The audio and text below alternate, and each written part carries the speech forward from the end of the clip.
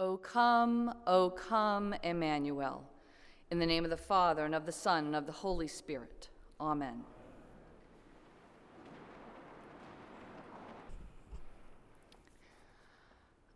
I'm pretty terrible about preparing for Christmas. For years, and I mean years, the house remained bare of any decoration before Christmas time because the weeks before Christmas were all about preparing for finals when I was a graduate student, and then grading midterms when I was a teacher, and, well, now preparing for Advent and Christmas as a priest. There is too much going on during this season to, well, actually enjoy the season. But this year is different, sort of. We put up some lights a week ago. There's a wreath on our front door. Yes, it was a gift. It came in the mail from LL Bean, but still. I have a number of presents bought, and I was bound and determined that we were going to make it to winter lights at Newfields this year. I needed some joy, some Christmas cheer early in the season. Last year, I missed out because, as usual, I waited too long to get tickets, and the darn thing sold out. Can you imagine that many people in our city eager to walk around the grounds of the museum in the cold just because they've put up 1 million lights? Well, we went this year, and I'll tell you, it was worth it. We strolled the grounds for over an hour toward the Lilly Mansion, beautifully decorated for the season, oohing and awing over the lights on the lawn that danced and changed to the various tunes from the Nutcracker. We warmed our hands over the wood fires along the way. We loved seeing children's faces lit with wonder. This was the holiday cheer I needed.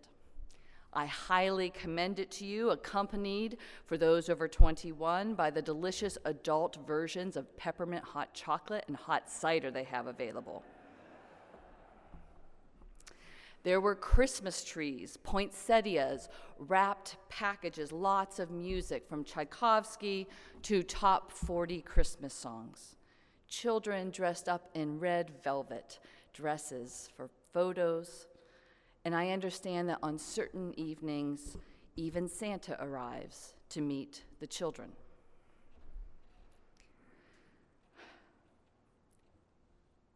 But you know what wasn't there? You know who wasn't there? John the Baptist. Nope. No guy in the wilderness. No camel hair or locust, no calls to repentance, definitely no talk of sin. In fact, if you think about it, John the Baptist shows up nowhere out there, out in the world during this time of year. Check out your Christmas cards. There is literally never a picture of John the Baptist on the front. Only Christmas trees and doves, or for the more religious among us, the Holy Family in the manger. Well, okay, that's fine. After all, those are Christmas cards. But take a look at your Advent calendars, too. Open the little doors for your Bible verse or your chocolate each day, or get those new adult versions that have a mini bottle of wine or scotch behind each door. Yes, they really make those. As you count down the days until Christmas, you will never find John the Baptist gracing any of your Advent calendars, even though he is the main character of this season of watching and waiting and preparing. And no wonder. John the Baptist is a downer. He spoils the season, he spoils Christmas, so most people ignore him. Well, most people except us, except those of us who come to church in the weeks of Advent. We have to wrestle with John each year on the second and the third Sundays of the season, and that's after we've already heard the apocalyptic warnings of the second coming on the first Sunday. But this is the heart of Advent. This is the paradox of the season. In this season, we live in a tension between joy and judgment, hope and warning. Each Sunday, we hear promises of joy coming in the Hebrew Scriptures, a looking forward to the time when God will make all right, often a look towards the Messiah, often a promise of release from captivity, as we have in the book of Baruch this morning. There, the prophet speaks to Israel in captivity and exile in Babylon and comforts them, promising them that they will be regathered, brought home to Jerusalem by God, who will cover them in God's glory, leading them home in joy, showering them with mercy and righteousness. These are hopes for the future, hopes for what God will do for God's people.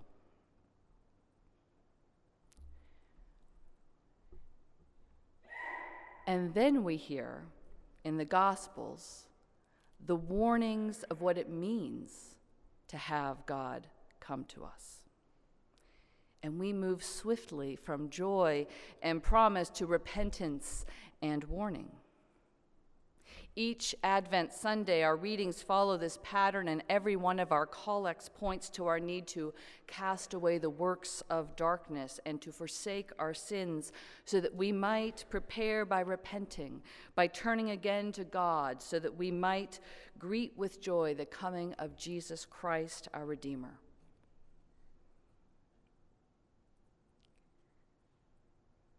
Do we hear that? Can we hear that? We are promised deliverance, joy, righteousness, mercy, glory, but first, a little judgment, a little repentance, taking an honest look at our sins. Needless to say, we don't love this. Clearly, this is not going to fly out in the world that is prepared to get their photo taken with Santa. They might consider the coming of a cute baby, sure, but Jesus coming as judge? No thanks. We like our Christmas nostalgic, sepia-tinged, Victorian, snow-covered, and tinsel-laden. But Advent is not nostalgic. It does not look back.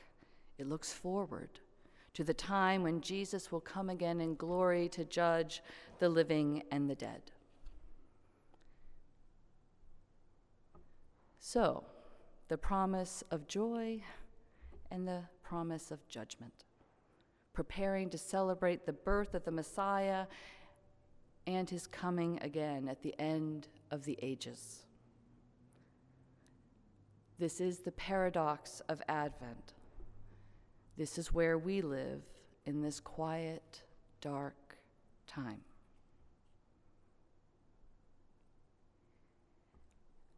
And if you think about it, it makes sense. With great joy, we look forward to freedom, to liberation, to a time when mercy and truth will meet, when righteousness and peace will kiss.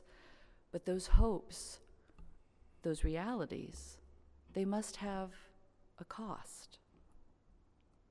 This is the difference between a well-earned vacation taken after a year of hard work and the slothfulness of lying on the couch in your sweats, avoiding your to-do list.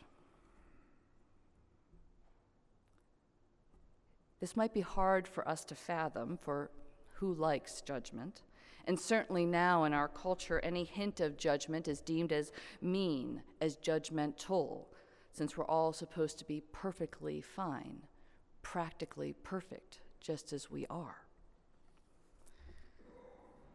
This notion that we must be judged before joy can come, that we must repent, reorient ourselves if we want to see God, well, it might be hard for those of us whose lives are somewhat easy, living in a free, democratic nation, enough food, a roof over our heads. But imagine being a Jew living under Roman occupation. Or today, imagine being a Yemeni besieged by war, or someone who is homeless out in the cold, a refugee at the border. And then suddenly, the notion of a God who will come in righteousness to judge sin, conquer injustice, and make all come round right sounds pretty good, even if that judgment includes you. John the Baptist stands on the threshold, provides the link between ancient expectation and the coming of Jesus as a vulnerable infant, as teacher and Messiah, one crucified for love of us, one raised to new life, defeating death and sin.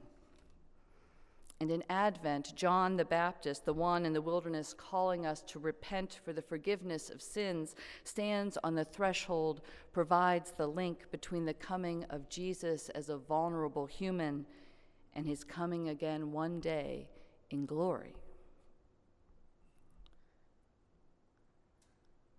John warns us to repent, and he recalls the words of Isaiah, the voice of one crying out in the wilderness, "Prepare the way of the Lord, make his paths straight."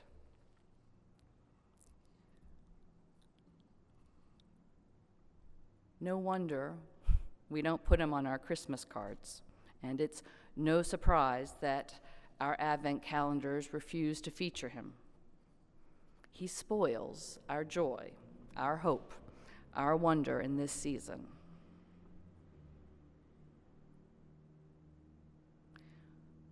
But wait. Look again. Just as we are cast down by his words, just as we fear that we can never repent well enough, cannot turn ourselves round enough, reorient ourselves to God by ourselves, we hear the rest of the passage quoting Isaiah. "Every valley shall be filled, every mountain and hill made low, the crooked made straight, the rough ways made smooth. The way to the Lord will be prepared." But not by us. The way of the Lord will be prepared, but it's not up to us. We who want lights and tinsel and presents all year round can hardly manage to turn ourselves in the right direction. And so our God prepares the way, makes straight the paths for us so that God can come to us, so that all flesh shall see the salvation of God.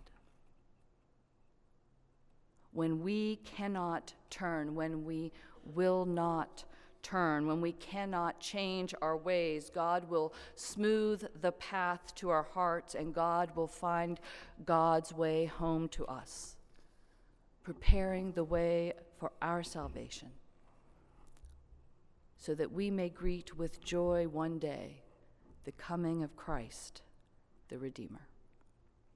In the name of the Father, the Son, and the Holy Spirit.